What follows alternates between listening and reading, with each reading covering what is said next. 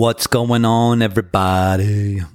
Number 62 of the Honeycut Scenario with me, your host, Craig, having coffee, and in this case, ginger tea with you, so we can hang out and talk a little bit.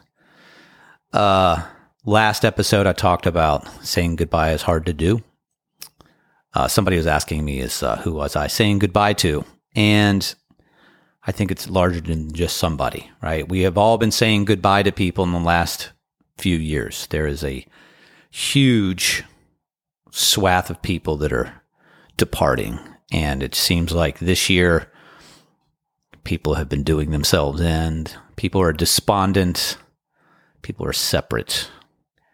And also, once again, like saying goodbye to parts of myself. And in a good way. It's just sometimes hard, right? So change is hard and letting go is hard. And as I mentioned, addiction is sort of the inability to let go of the past. So lots of goodbyes. It's been a wild summer. There has been a lot of loss. I know that you have experienced it too in your own way. And this podcast is called Hold Steady. Before I get into that, though, I wanted to talk about the weather here. It's hot. It's hot and humid, and it's been really, really hot. I'm just going to say that. Water's been cold in the ocean. The air temperature has been hot. But that's summer on the coast in the southeastern United States. That's the way it goes. We had great shows with the band Everything here last week on the Outer Banks. I'll talk about those more later. Because they were significant for me personally, because it was beautiful to get into that energy again. And actually, maybe that is a good segue into Hold Steady. As a part two to the last conversation, there's so much change going on. It's been so tough with the pandemic. It seems like we just don't have leaders right now. The digital space has us fractured and distracted. And it seems like the wings of thought in this country just seem to get more extreme and things are out of balance. But I believe there is an upwelling of people trying to make a difference. There is an upwelling of spiritual energy. There is an upwelling of people wanting to be better and wanting connection and wanting to support people around them and to build the web of life and the fabric of society. And, that really kind of kicks off a little memory. So I've mentioned before, I'm 9.5 years sober, right around there. And I've been a Rolling Stone. I ripped up a lot of pavement in my life. I had a lot of mental illness things going on, mostly ego driven, I'll have to admit. And coming down here to the Outer Banks and really resetting my life. And I really reset when I came back to Virginia and went back to school and started to really dig into who I wanted to be.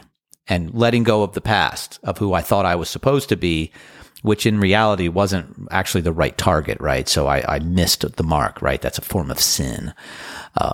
And coming down here and getting married to Trisha and having a baby and just doing the humble work of starting a new life in a small town community, because the Outer Banks is a series of small towns, but it's a small community down here. And so to see people get to know me as a husband and a father to Vera Bay, as somebody who works down here, has a day job, gets to know people, volunteers in organizations, just I'm a community member.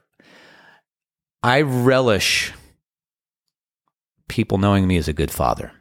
That was one of the most amazing things. I'd go to the YMCA with Vera Bay, and maybe I've said this before. And I've had a few people just be like, hey, I see how much time you spend with your daughter and you're a good father. And I was like, that's amazing. That's an incredible thing for me to hear. And I've been called stable friend Craig by a friend of mine, and I love that. I love being stable friend Craig. And I saw living down here that even in a small town, the entire array of life is there. Life, death, sickness, laughter, sadness, activity, inactivity, all of that.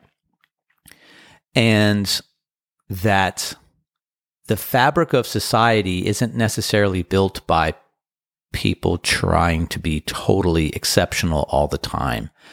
The fabric of society is built by people who get up every day and handle their business and go to work and do a good job and have a stable relationship and are good to their people and try to volunteer and just try to have some semblance of consistency. And it's hard to do that. It's hard to just maintain. And as somebody who has strived to be exceptional, who still tries to be the best version of myself, who still wants to create things and make great work and all of that, that has to be in line with just, trying to be an integrated part of the community, whatever that is.